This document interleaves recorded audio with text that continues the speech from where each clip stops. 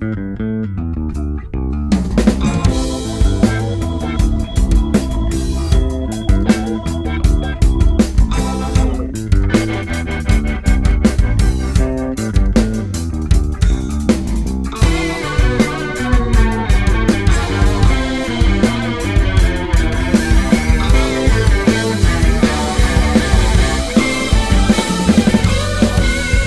up, sinners? Welcome to the ZOpium Den, house of the anti-fuddy-duddy Bible study. CJ and I welcome you. Yes. That's right, baby. We's about to blast off into outer space. You know, them holy hookah engines is loaded, revved up, fired up. Yeah, man. Okay, that being said, let us get the Holy Spirit in here. In the name of Yeshua, our high priest and king. Lord, what we want to do, you know what we want to do. We want to bless you with this study. Yes. We trust in you, Lord, to help us say what is wise in your eyes and right in your sight, and say, Lord, and report of you according to who you say that you are, Lord. May you be pleased. May you be praised, Father, for what it is that we're going to share in the study. For y'all who are listening, thank you so much for dropping in. The Lord's fortification to you, his shalom and his joy to you. And, we want to, Lord, we trust in you to help us be effective, salt, light, and fruitful for your glory. We want to get out there and make people dig on this person that you are, get curious and want to learn about you as well. So that being said, Lord, thank you so much. In your name, amen. Name. Amen. Make sure you got these mugs, these Opium Den mugs, to toast to the Lord proper. You know what I'm saying? Okay, we're going to be talking about, well, we're still talking about them unholy herpes, man. Zarat, right? That's what it's called in the Old Testament in Hebrew, Zarat. It's basically leprosy, right? Long story short. And we hope that you guys, pick it up on, take a review of chapter 13. Because a lot of this stuff, if you're just picking up on this stuff, you new, and we're going through this course of the Bible concerning Zarat. It'll help if you go back and you check out 13. A lot of this stuff will make a lot more sense. But that being said, we hope that still that you really that your curiosity is sparked as you tune in for 14. Be like, oh man, okay, this sounds pretty good. It makes sense.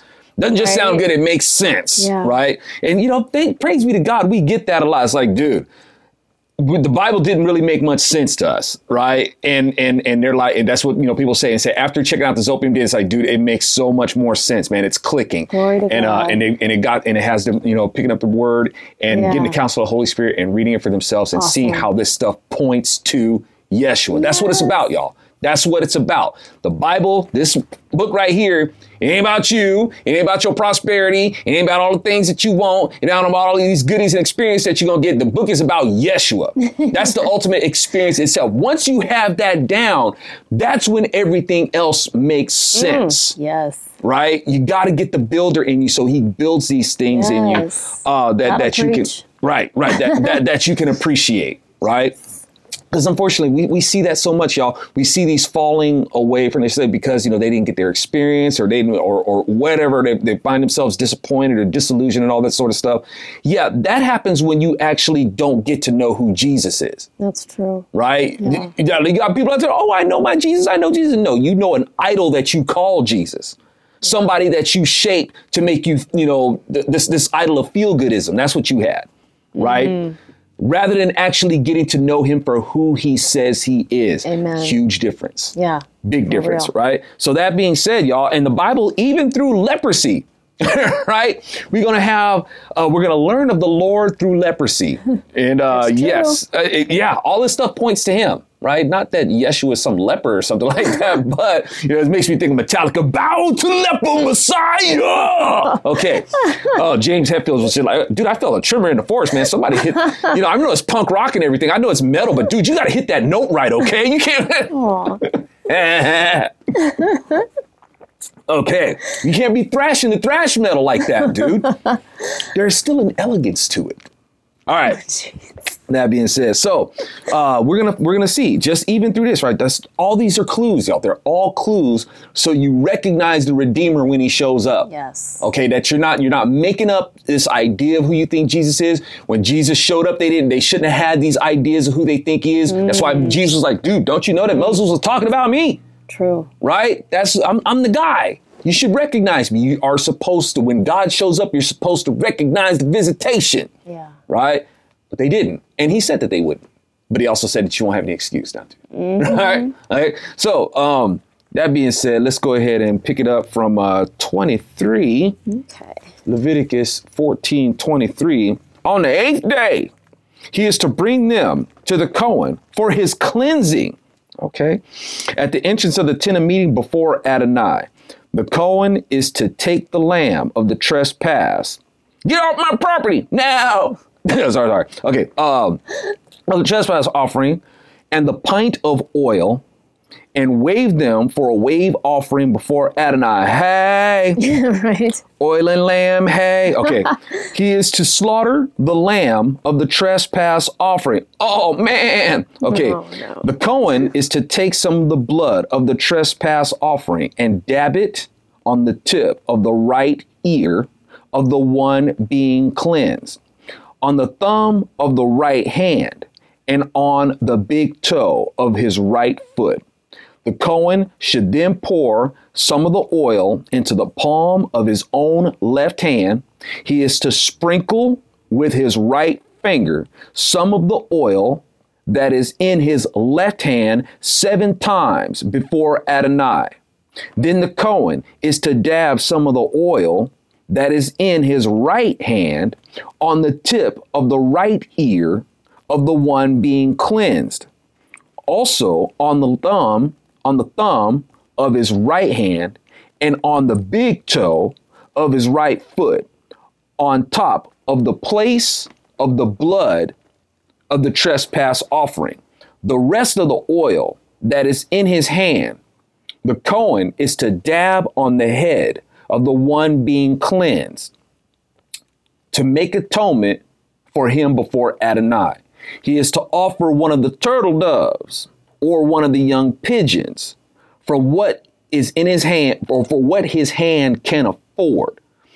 The one for a sin offering and the other for a burnt offering. With the grain offering, the Cohen should make atonement for him being cleansed before Adonai. This is the Torah for one on who is the mark of Zarat, who is not able to afford the sacrifice for his cleansing. You can't afford it. I get that stuck in my head when I read this. Right. Okay, so check it out. We're not going to, this gets almost, I don't want to say redundant for lack of a better word. It gets repetitive. I don't want to say redundant. It's repetitive because that's how you teach. Mm-hmm. Repetition is part of our lesson. So we've gone over these things before. I hope that you will check out the previous chapters to get the in-depth, because I don't want to gloss over them again. But the Lord is going to repeat these to us again. And there's going to be certain subtle nuances to like the thing of what they can afford. This is going to introduce like a new dynamic, and we'll talk a little bit more about that. But in terms of the other elements that we just read, we've already done the deep study on those. So I'll put a link where you guys can catch the deeper study for those, so you won't just be left in the dark of like, okay, why do we have these elements? What's up with the with the bird and all that sort of stuff? You'll get an understanding as to why, and I'll put the links and you can check those out. So let's go ahead and go forward. So we're talking about this sacrifice, concerning something that you can't afford. This is important, y'all, because the lesson here is nobody can afford it. All right. But there is a price. We understand that the wages of sin is death, right? Yeah. So it don't matter how much money you have or anything like that. It's, we understand that the Lord is, when he talks about blessed be the poor, this isn't just him being a nice guy. Right? Blessed be the poor. When you realize that you can't afford it, no matter what your income bracket is, you can't afford sin. All right. Then you are blessed. Right. That's what you need to understand. Good. So remember, y'all, when Jesus says these things, it's not always about him just saying these things to be a nice guy. It's like, look, dude, I'm bringing you back to the law that I gave to Moses. Yeah. Right. Moses was talking about me. All right. So let's see. Now, that being said, y'all, the only death, when we say that we can't afford it, the only death that will do, being that the wages of sin is death, the only death, for the moment, just bear with me, the only death that will do is Yeshua's death. Really, it's only his life that will do, right? Yeshua's like, I'm giving my life. I mean, he's going to be killed, his death, but bear with me, right? I'm not going to twist anything up here, but just this is going to point to the awesome work of Yeshua, what he's going to do, right? Here's the thing. Yeshua is not only the ransom. Yeshua is the bounty hunter. All right. Yeshua is so hardcore that Yeshua gets his ransom back. Right? He is the ransom and he gets it back. Right now, in order for Yeshua to be the bounty hunter, to track down death for the purpose of ending its dominion over man, Yeshua would have to go where death is, right? When the wages of sin are paid for with Yeshua's life, right? Basically, submitting to death. He died, right? Let's not get scripture twisted here. His death on the cross, right? But he had to give his life to do that, right? Now, like I said, he got his ransom back, being the boss that he is, right? By doing so, gained access to death himself and will offer up death himself as the bounty to pay for our sins. Wow. You see what I'm saying? Yeah. Right? The longest and strongest arm of the law, baby. Amen. Right? So 1 Corinthians 15:26, the last enemy to be destroyed is death. Revelation 1:18, the living one, I was dead. And behold, now I am alive forever and ever, and I hold the keys of death and Hades. Revelation 20:14, then death and Hades were thrown into the lake of fire. The lake of fire is the second death. Jesus paid for access to death with his life to hunt down the bounty for sin. Death. Wow. Right? Now, that's because how it's going to go down, y'all. Don't get me wrong, y'all. The death of Yeshua on the cross was our perfect atonement. Yeah. Right? But we see that there's still things going on. And this stuff, what did it say? The last thing to be offered up is death. And once that's done, after the 1,000 years, after the millennial reign, and once that's done, and all these bad guys, the false prophet, the devil, death, the last one, death, is when we're going to have perfect shalom beyond shalom, right? Shalom beyond understanding, right? Perfect peace, joy, no more death, no more sin. Yeah. It's all totally paid for, right? The wages of sin is death. It's the last one to be destroyed. Thank you, Jesus. You know what I'm saying? Okay, so now, side note, Christians who don't believe that God would eternally keep people in hell. Okay, this troubles me, and this is a big thing. Like in the church, there's a lot of Christians who don't believe that if God is really merciful and God is so good, why would he keep people eternally in hell? Why would he do that? They don't believe that, right? The word says nothing like that. Actually, what a person takes when the second death comes, right? They're almost right, right? They're almost right. Hell is not, like say for instance, if a person died like right now, hell is not a permanent place. The word just told you that the Lord holds the keys to hell and death. The hell and death have to give up the dead, right? They come out. He has the keys, right? Before this throne of judgment, a person has, this is going to be the grand appellate court. It's going to be the grand court of appeals. Do you take the Lord as your intercessor or not? This is your last chance. You have no excuse, none whatsoever. Remember, God is a just God. He's going to take you to the limits of your understanding. If you see the Lord sitting at the right hand of power, who for all intents and purposes is God, and you don't take him as your intercessor still, and believe me, y'all, there are going to be people who are going to be that foolish and will not do it. Angels did it. That's very true. Right? So God is going to give man the same opportunity that angels has. You will see him.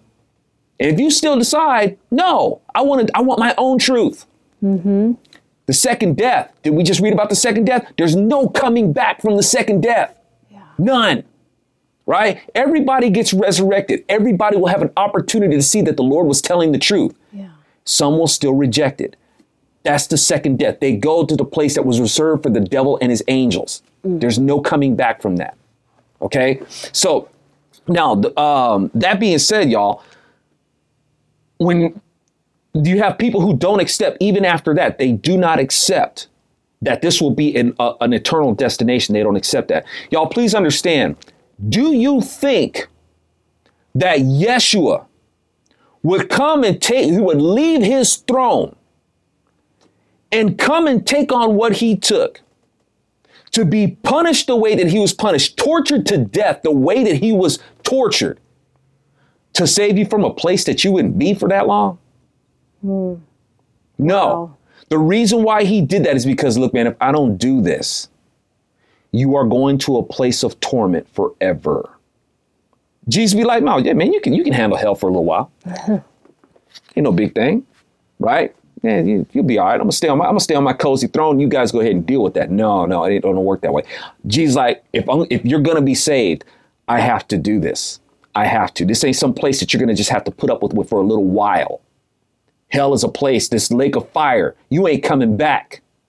Second death, there is no coming back. I'm gonna do this. Okay, so it's kind of insulting for people to think that, that God would, just go ahead and take on this punishment for a place that people ain't gonna be there that long. It is insulting. I've never thought about that. Right? You think that God's not merciful? God is very merciful. God is gonna be saving people from people who don't want to believe in him. Yeah. Right? There's gonna be a population of people that are gonna be like, hey, Lord, I want your way. And that's the only way. And then and it's like, that justice is going to save people from people who be like, I don't think God is the only way, because that stuff causes chaos. It causes war. Yes. Right? We want to have us just keep going around in circles for eternity with that? I don't. Right? God's going to save us from that. And the people who are going to be cast into hell, the weeping and gnashing of teeth, they're going to be cursing God forever, because they're going to think that what happened to them was unjust. Oh, yes. Right? I'm a good person. I don't deserve this. Yeah. Who do you think you are, God? If you were so smart, well, already they don't believe that God says who he says he is, right? And God gave them the opportunity to see who he is, and they still rejected him. It ain't about God rejecting them. They rejected him. Exactly. Right? So, which brings to mind, like, I'm a big fan of one of my favorite books when I was a kid, man, was A Wrinkle in Time. Right, by Madeline Allingham. And when you read her book, you can see that she's a Christian, right? And as far as she's concerned, she loves the Lord, but she's one of those people that doesn't believe that hell, or didn't believe that hell is an eternal destination. Wow. There is no eternal dwelling in the lake of fire. She doesn't believe that. So it's like, you don't believe the justice of the Lord. Yeah. So that stuff is, it's kind of sad. But even though, it's still one of my favorite stories, and I'll take, I'll still, appreciate, Madeline Allingham over, and her story, A Wrinkle in Time, over what Disney did with it. Right. The Disney writers, they claim that they left the Christian themes, out of the movie, to be more inclusive.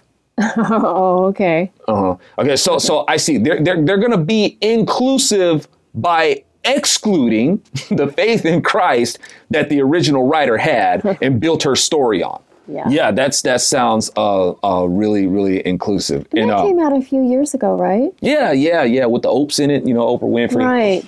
Disney's been wicked and woke for decades. Oh yeah. Yeah. And I don't fully agree, with what Allingham, believes about the Bible, but I certainly don't believe what Disney believes about it or anything else. That'd be, and y'all, matter of fact, you know what I'm doing? I'm gonna let this cat out of the bag. I'm actually working on a screenplay for A Wrinkle in Time.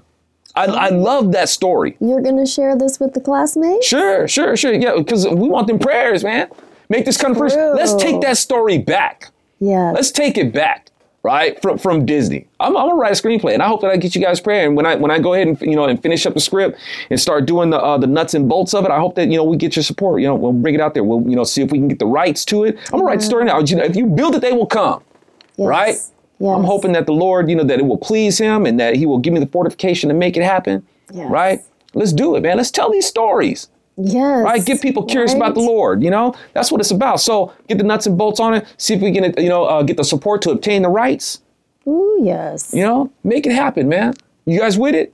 Let's tell that story the way it's supposed to be told. Right. Should have had Oprah Winfrey in it. Okay. All right. So Now, so as I said earlier, this section of the Bible, there's lots of like repeats, repeats from previous studies. The key difference, regarding the sacrifice, this person can afford to make. We talked a little bit about that. Plus, the repetition is just part of learning.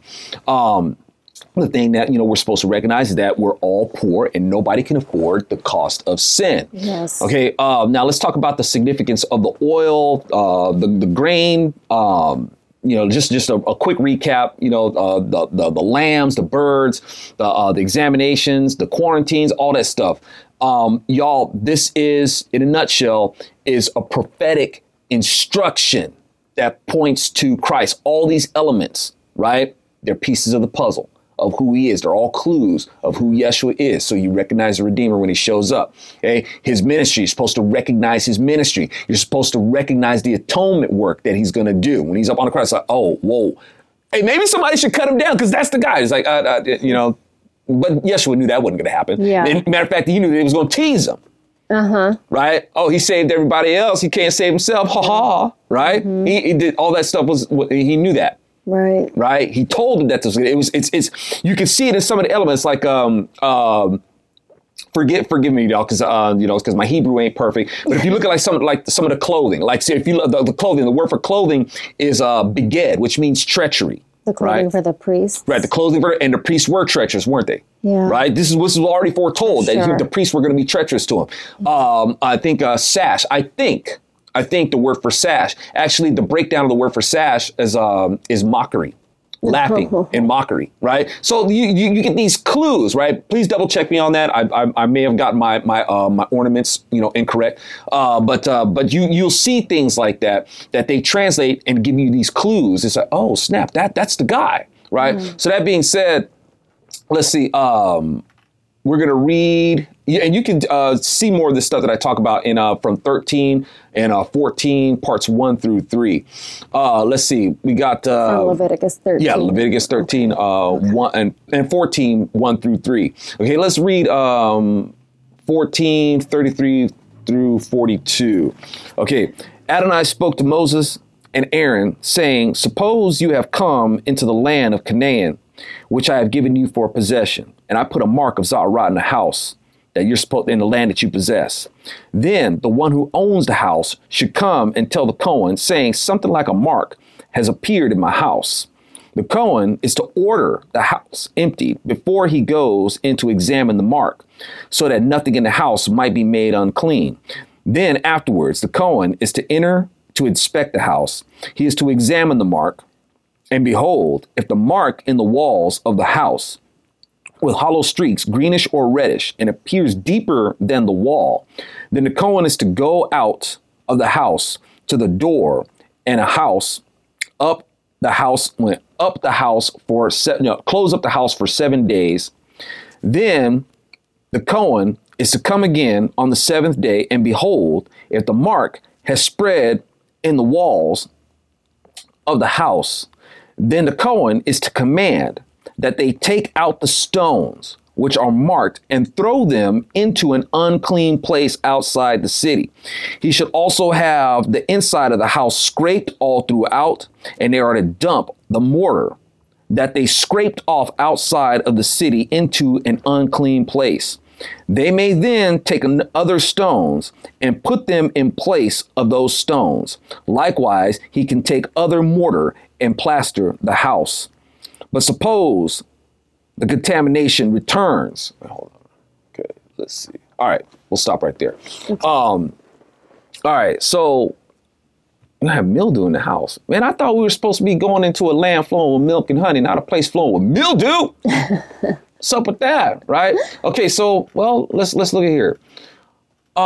Jerusalem, let's see. Yeah.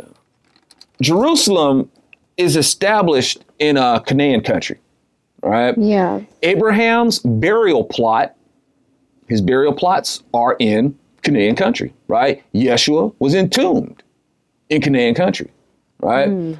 This is all pointing to what Yeshua is going to do. It's what he's going to do in Canaan country, including being resurrected in Canaan country, right? When Yeshua is resurrected, Just kind of getting down to where he's at, right? And these clues that start to point to who he is. When Yeshua was resurrected in this Canaan country, Mary thought Yeshua was the gardener. Right. Right? Now, this ain't no small thing, y'all, because Jesus wanted Mary to think he was the gardener, to let her know that he's the second Adam, right? Because the first assignment given to Adam, along with his commission of dominion, was keeper of the garden. Genesis 2:15. Then the Lord God took the man and placed him in the Garden of Eden to cultivate and keep it, right? This is when Adam was not under death's dominion, and Yeshua reclaimed that status. It's no small thing that Mary saw Yeshua as the gardener. Wow. All right. Side note, is it possible, just something to consider, I'm just throwing that out there. Is it possible that Yeshua, the second Adam, appeared to Mary as the first Adam, keeper of the garden, right? She wouldn't recognize Adam, right? True. But she would recognize the occupation. Yeah. Right. So I'm not saying that we just know that the word says that Jesus is the second Adam, the last Adam. We know that. I'm not saying that Yeshua appeared to her as Adam, but I was just throwing it out there. That was Adam's job. Jesus appeared as the gardener. He's the second Adam. Yeah. You know. All right. So now it's customary for Jews, y'all, to already have a site purchased for burial before dying. This goes back to the account of Abraham. Now, Jesus knew the very hour of his death, but he didn't have a plot reserved to receive his body, so to speak. Yeah. What's up with that, right? But he didn't have to, right? Yeah. Because his tomb was going to be offered. It was going to be offered anyway, and it wasn't like he was going to stay in it. Right. Well, I mean, they still needed a place to lay his body. And, you know, we talked about, you know, all that other stuff. And I got to stop myself because I'll get to going down that rabbit trail. I want to go down that rabbit trail, but I got to stay on course, man. I tell you. OK. All right. So this tomb was going to be offered the same way that the Hittites offered burial plots to Abraham. Right. But Abraham purchased those plots. You know, he purchased this real estate in Machpelah. The word Machpelah means to fold, right? This fold is going to be reflected in the ephod under the breastplate of the priest, which is a fold that makes a pocket. Now, on the breastplate of the stone, or the breastplate, right, that sits over this, is going to be the stones representing the tribes of Israel. And the stones that are used, the Urim and the Thummim, to determine things concerning them are kept in this fold, right? So think judgment and think the tribes of Israel, right? That are situated in this fold. Where did Abraham want that land? Machpelah, which means fold, right? So hold on, I don't want to get ahead of myself, right? Okay, so these are things, y'all, that Yeshua is invoking, right? When he gives the teaching on Abraham, the beggar, and the rich man, right? Now, and the beggar being brought to the fold of Abraham. The Greek word for fold in the teaching Yeshua is giving regarding Abraham is kolpos, the fold. Right? Typically the fold of a garment that makes a pocket. So when you're talking about the when you're being brought to the fold of Abraham, it's really saying you're being brought to the pocket of Abraham. That pocket, right? These are the children of Abraham. Those stones, the tribe of Israel, and the pocket where the Urim and the Thummim sits. The judgment. There was a judgment between the rich man and the poor man, wasn't there? Yeah. Right? So this is what we're talking. This is what Jesus is saying. Yeah, man, I've been telling you about this. Right. I've been telling you about this, right? Okay, now, let's see. Once again, where did Abraham buy his plot? Machpelah, which means to double over or to fold. Where is Machpelah located? Near Mamre, right? That's what it tells you in the word. Machpelah is located near Mamre. What does Mamre mean? It means, it comes from the word Mara. And the word Mara means to be filthy and to be lifted up, right? This Lazarus was a beggar that was filthy, right? With sores that dogs would lick. And when he died, this filthy beggar was lifted up by angels to the fold of Abraham. Wow. Right? That's awesome. Do you think that Jesus just told this story to make people feel better about being poor and bad about being rich? No. It was to remind them of the lesson that nobody can afford to sin. Right? So, and it's giving you clues, right? Like even down to the mildew in the house, right? Yeshua's teaching on Abraham, the rich man, and the beggar. The Lord was most likely giving clues to where he would be entombed, right? Wow. Because the exact location, there's probably like 3 chief candidates of where he could have been, entombed, right?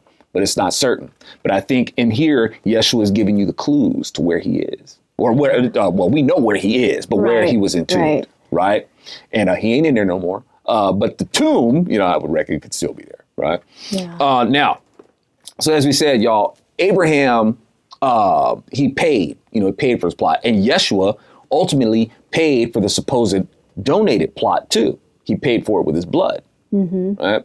So now Joseph of Arimathea may have wanted his plot in Machpelah. That's Canaan country, right? And could afford it. He was devout to the traditions, and keeping with the account of Abraham, probably wanted his burial plot there. I don't think that's far-fetched. Luke 23:51. Now, there was a council member named Joseph, a good and righteous man, who had not consented to their decision or action. He was from the Judean town of Arimathea and was waiting for the kingdom of God. So Joseph believed in the resurrection and wanted to be buried where it is, where he believed the dead would rise first. And since he believed that Yeshua is the first fruits of the resurrection, he wanted Yeshua to have his tomb, which is situated in first fruit territory, which is in the land the Lord told the Israelites to take possession of. Right? Wow. So God is establishing the place where the world would know where to look concerning the work of Yeshua. Right? Now, and after all this trouble to get them in this land, God is talking about putting mildew in their house. Our house has some green and reddish streaks. Our house. Yuck. Yuck. Okay, so I hope that kind of makes sense, y'all. It's like, the Lord, as we've seen, he wants them to take possession of this land, right? And we know the whole struggle about, this land that they're supposed to occupy.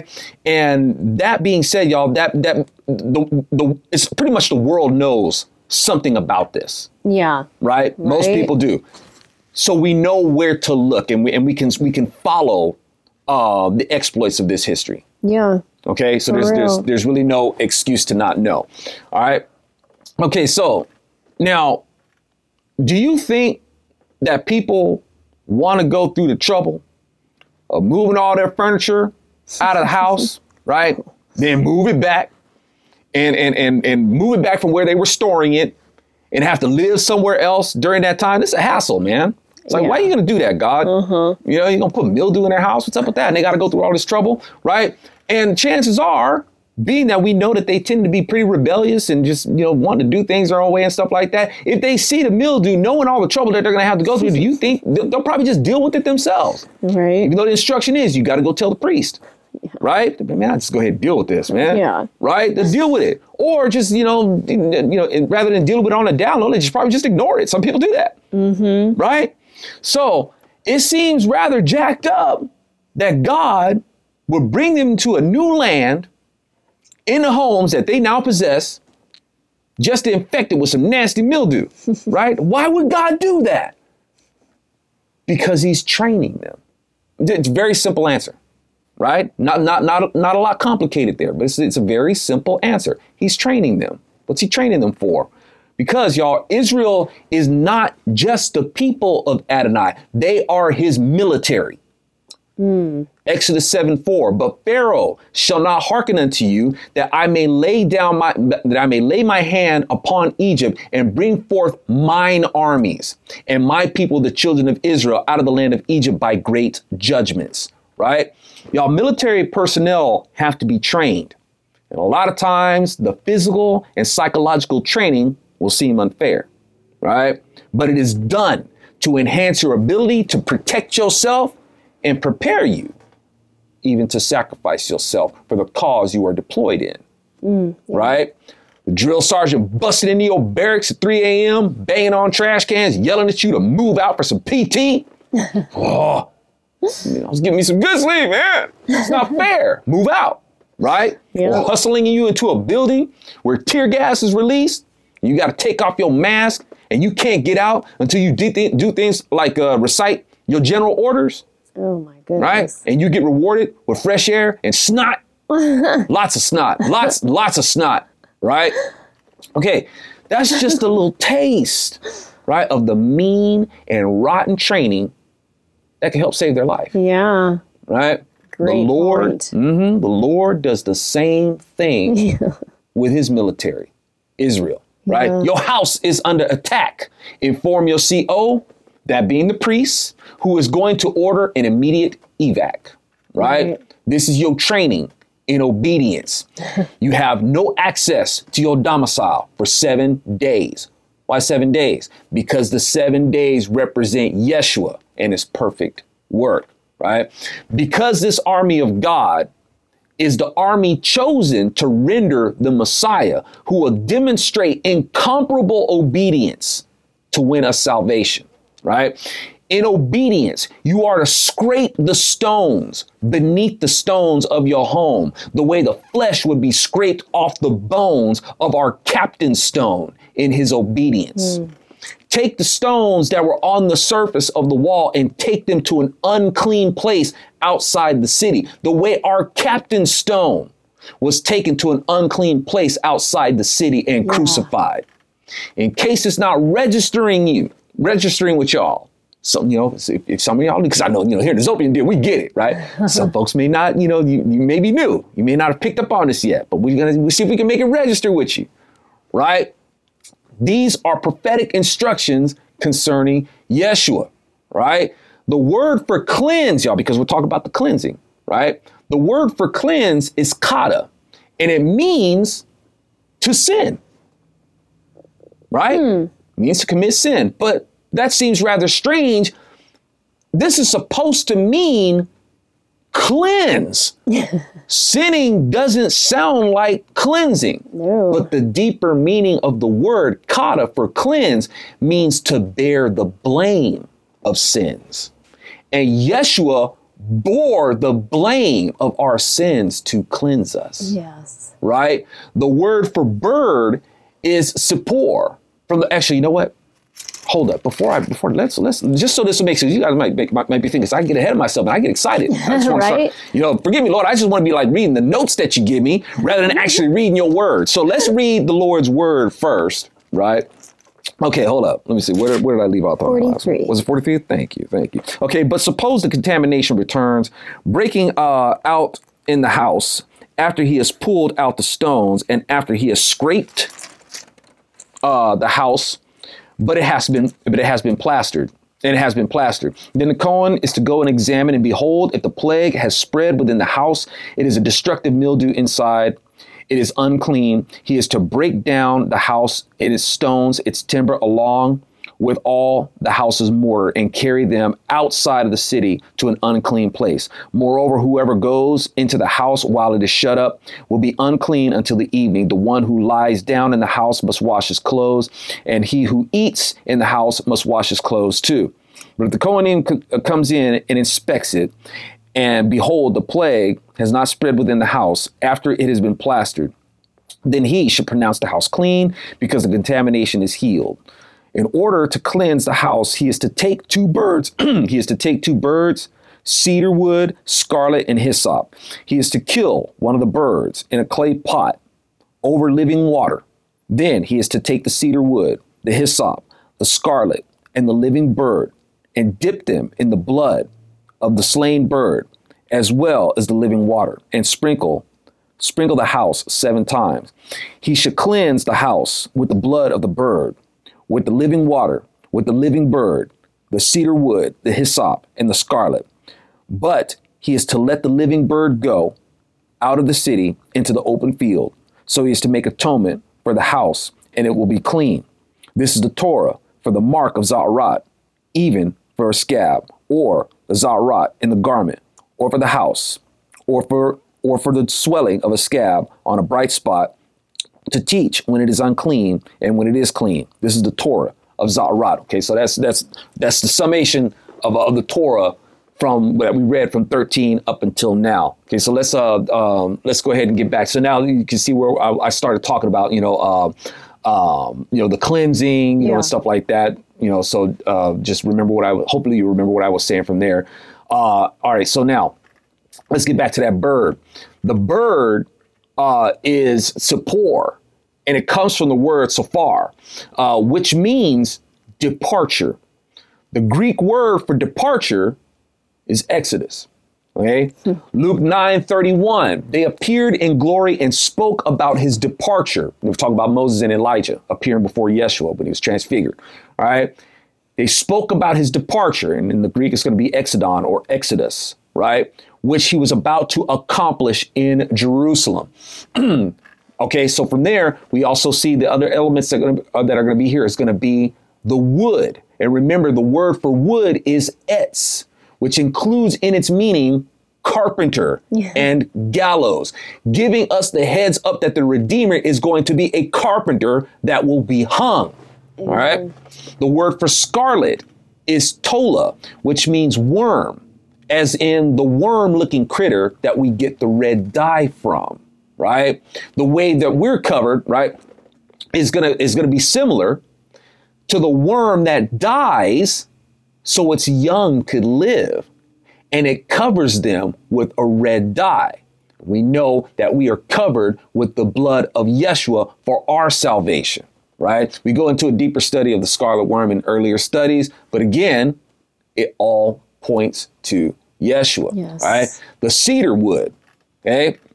We talked about the wood, and this is going to be in particular, it's going to be cedar wood, and the word for that is going to be eres, and it means tenacious roots, and the roots of Yeshua are quite tenacious, right? People are going to try to discredit his genealogy, but you really can't deny it. You can't rightfully deny it, all right? The Lord's grip on his lineage it's the kung fu grip, all right? Let's just put it like that. Now, all that being said, y'all, the Lord gives us these clues as to who he is, all the way down to details like hyssop, right? Bring that hyssop. You're going to dip that too, right? Dip that hyssop too. John 19:28 through 30. After this, knowing that everything had now been accomplished, and to fulfill scripture, Jesus said, I am thirsty. A jar of sour wine was sitting there, so they soaked a sponge in the wine, put it on a stalk of hyssop, and lifted it up to his mouth. When Jesus received the sour wine, he says, it is finished. And bowing his head, he yielded up his spirit. All right. Regarding the 2 birds, one slain and the other lives, marked with the blood of the slaughtered bird. The blood of the bird is mingled with the water in the clay jar. All right. The water in this jar is called Ma'im K, which means living water or running water or fresh water, right? But mainly the living water. And Jesus is the source of living water. John 4:14. But whoever drinks the water I give them will never thirst. Indeed, the water I give them will become in them a spring of water welling up to eternal life. The blood of the slaughtered bird is mingled with the water in the jar, pointing to the water mingled with blood that poured from the spear wound of Christ, right? The Spirit of the Lord is the Holy Spirit, which is known to take on the body of a dove, right? The word clay the word for clay jar or earthen pot is Kelly Karish. Karish means earthen vessel, and Yeshua is the earthen vessel of God. Kelly comes from the word kala, meaning it is finished. All right. They're going to take up these items. They're going to dip them in the blood and water and sprinkle the house 7 times because, again, the 7 represents Yeshua, who upon his death was confirmed with the spear wound, right? Which rendered a pouring out of water mingled with blood. Finishing, we just read that. What was that, Kala? It is finished, right? And that's what he said. It is finished. Yeah. He did the atonement and purification work for us. The Redeemer handled it. All right. Hallelujah. That's right. That's right. So, even, these, when we think about, leprosy, that's something that sticks in your head. All right. It's not just about, the protocols concerning the disease and what you're going to, don't get me wrong. It is. But the thing that sticks in your head is something that sticks in your head, right? Leprosy. And Jesus is like, yeah. So when you think that, there's no reason for you to not remember me. Right. Right. I'm the guy who heals lepers. Yeah. Right. And all these things, I'm going to show you how I'm going to do it. And so when Jesus shows up and the leper's like, can you heal me? What does Jesus do? He heals them. Right. He heals them and says, don't tell anybody. But go tell the priest and follow all the statutes. That way, Jesus lets you, dude, God came to heal you. This wasn't witchcraft. This wasn't anything else except a healing from God. Follow all the statutes to show that that's what happened. Yes. Right? That's why Jesus does that. Because all these things are clues. Yeah. Right? When Jesus comes and performs miracles and does things, he doesn't do them willy-nilly, y'all. They're calculated. Okay? All this are lessons. They're prophetic lessons, not just how to deal with things, situations in life, whether they're health issues and stuff like that. Yes, they are that. But the more important thing is that they point to the master of our health to begin with. Amen. The Redeemer, the one who's going to restore everything. Yes. Right? Yes. That's what this stuff is all Good about. Word. Yeah. All right. All right, y'all. There we go. I hope you guys dug the study. And if you want to support, the message is free. Delivering is not. Right? We want to keep these lights on. So if you boogie on down to Bronze Serpent Media or boogie on up, hey. We trying to be some upward people. Remember that what was that? Oh my goodness. That reminded me of back in the 80s, man. Remember that touring group that would come to the high schools, Up With People? Yes. Right? Oh my goodness. I'll bet I have a sneaking suspicion that we kind of missed that stuff now. Yeah. Considering the heathens that are making music today, we kind of miss Up With People. But I don't know. There's that whole self-esteem movement kind of led to this stuff anyway. So no, I digress. Yeah, I agree. Anyway, so that being said, we hope that you head on over. Head on over to Bronze Serpent Media. Hit that tip jar if you dig, what we be sharing up here, classmates, and to keep these studies going. Get the mugs, get the shirts. Check out the work that I'm doing with Arcadian Buffalo Soap. Got that beard oil, right? You want that beard oil? You don't want that beard. You don't want the beard oil looking good. The beard oil is going to help your beard. Right. Look good, smell good, feel good. Right. Yeah. For that exquisite snuggle time. Right. And it's a small Christian business. That's right. God-fearing patriots. So please support. They also they got soaps. We got they're actually doing Bronze Serpent beard oil, Bronze Serpent soaps. Right. So, we're doing that with them. So hope you guys, will support, these products that, people that, pretty everyday products that people use, make them part, of your household, products and stuff like that. Yes. All right. So thank you guys so much. And Lord, we hope that this study was a blessing to you. And, we count on you, Father, to, just blow our minds every time. You are the ultimate mind blower. And we just want to keep on getting to know you and serve you forever. Forever. And for y'all who in the ZOpium den, my ZOpium denizens, his blessings to you. And we're so grateful to you guys that, we have this fellowship. We can, this is a highlight, of our week to share in the word of God, and to know our high priest and king, Yeshua. That being said, right on, y'all. We'll see you next time. Shalom.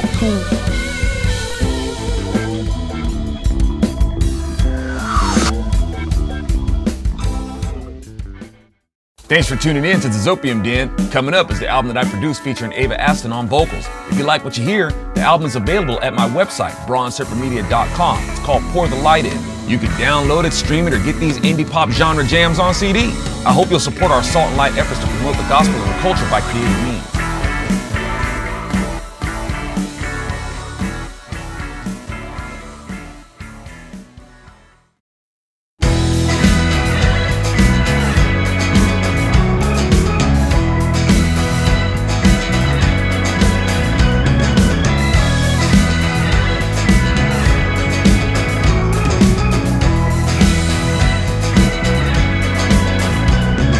Something that I'm looking forward to.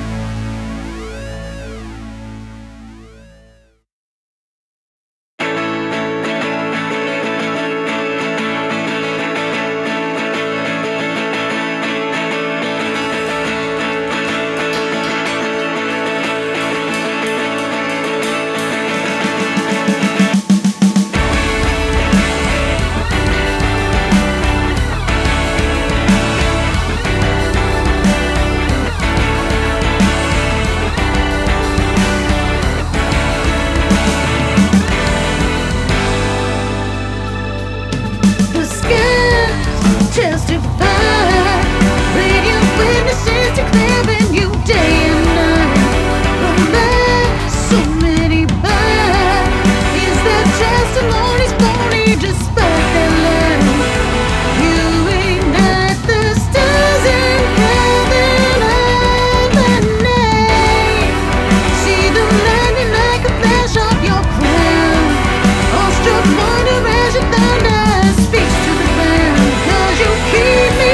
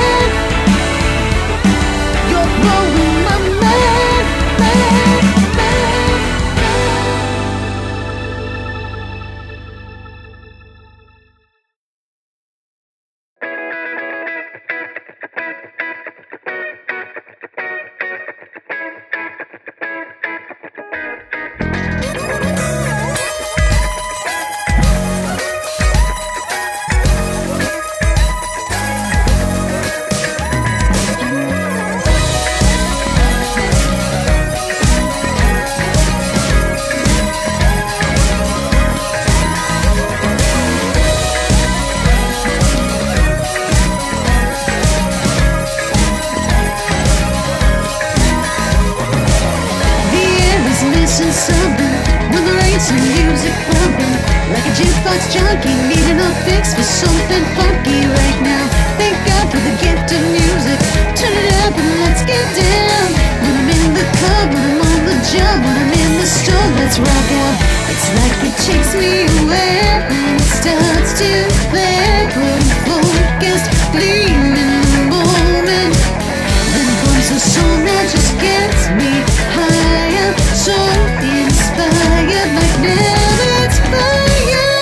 Meet me on the dance floor, turn it up a little more, 'cause that's my song, DJ, that's my song. I've got all my boogie shoes, smiling 'cause they're playing the sun, as you sing along. Meet me on the dance floor, turn it up a little more, 'cause that's my song, DJ, that's my song. I've got all my boogie shoes, smiling 'cause they're playing the sun, as you sing along. Hey, that's my song they're playing, said that popular song too.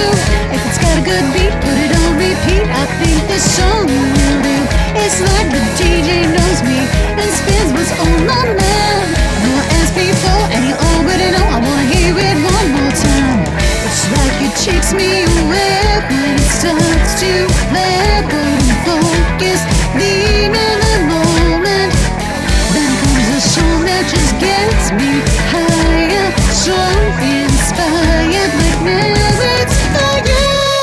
Meet me on the dance floor, turn it up a little more, 'cause that's my song, DJ, that's my song. I've got all my boogie shoes, smiling 'cause they're playing the sun, as you sing along. Meet me on the dance floor, turn it up a little more, 'cause that's my song, DJ, that's my song. I've got all my boogie shoes, smiling 'cause they're playing the sun, as you sing along. Let me catch your breath, let me catch your breath, let me catch your breath, 'cause I almost wanna dance till there's nothing left. Let me catch your breath, let me catch your breath, let me catch your breath, 'cause I almost wanna dance till there's nothing left. Breathe in, get you water in, drink up, drink down. I feel it in the air, that's my song right there, that's my song right there, that's my song right there. Meet me on the dance floor, turn it up a little more, 'cause that's my song, DJ, that's my song. I've got all my boogie shoes, smiling 'cause they're playing the sun, as you sing along. Meet me on the dance floor, turn it up a little more, 'cause that's my song, DJ, that's my song. I've got all my boogie shoes, smiling 'cause they're playing the sun, as you sing along. Turn it up and let's get down, turn it up 'cause that's my song. Turn it up and let's get down, turn it up 'cause that's my song.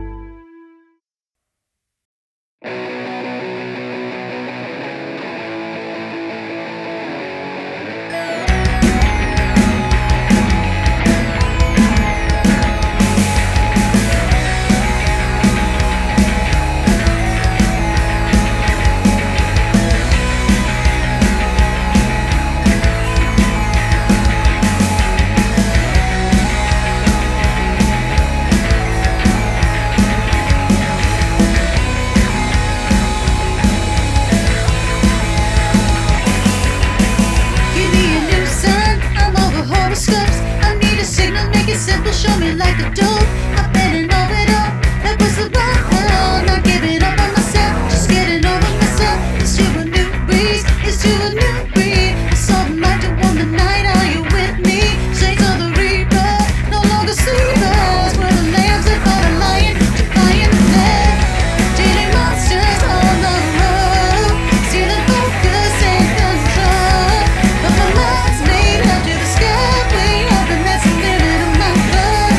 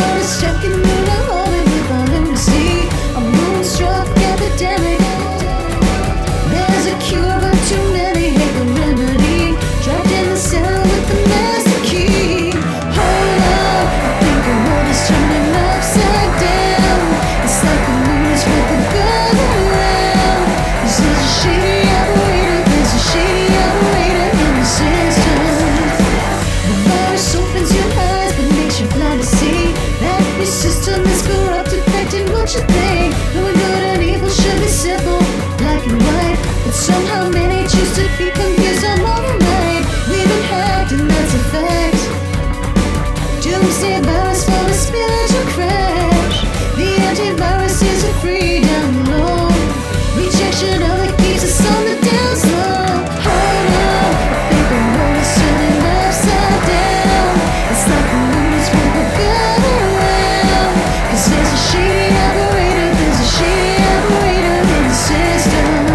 So hold on, I think the world is turning upside down.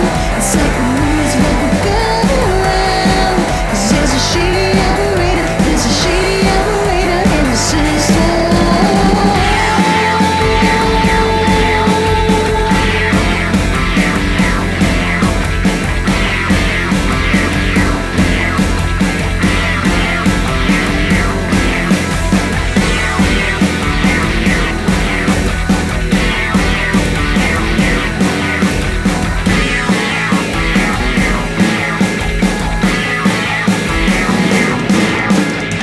The world's hacked and haunted.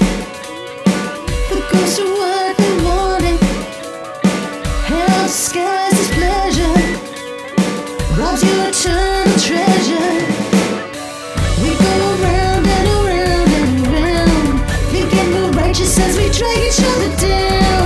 We'll get it right by the way truth and light, but on our own it's a losing fight. Hold on, I think the world is turning upside down. It's like the moon is what we're going around. Cause there's a shady operator, there's a shady operator in the system. Hold on, I think the world is turning upside down.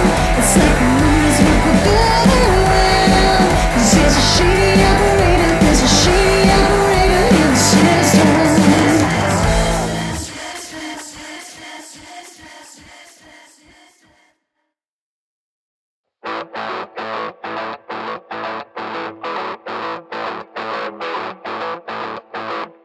It's not my objective to be popular, selling out to the world just to be heard.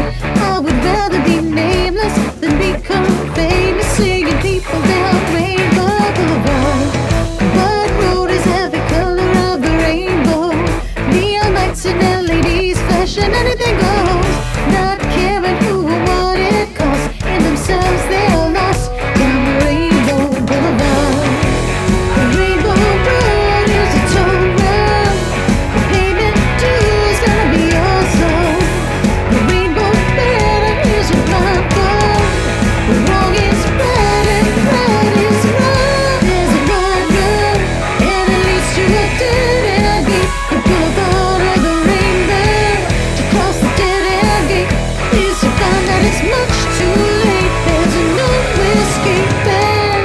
There's a wide road and it leads to a dead end gate. The boulevard of the rainbow, where the blind go, who believe they can see just fine, but the truth they deny.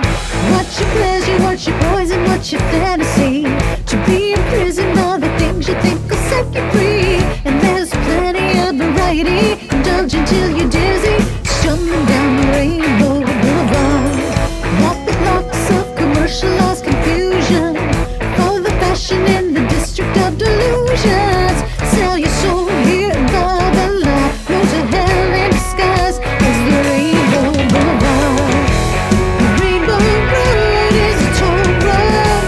The payment due is gonna be your soul.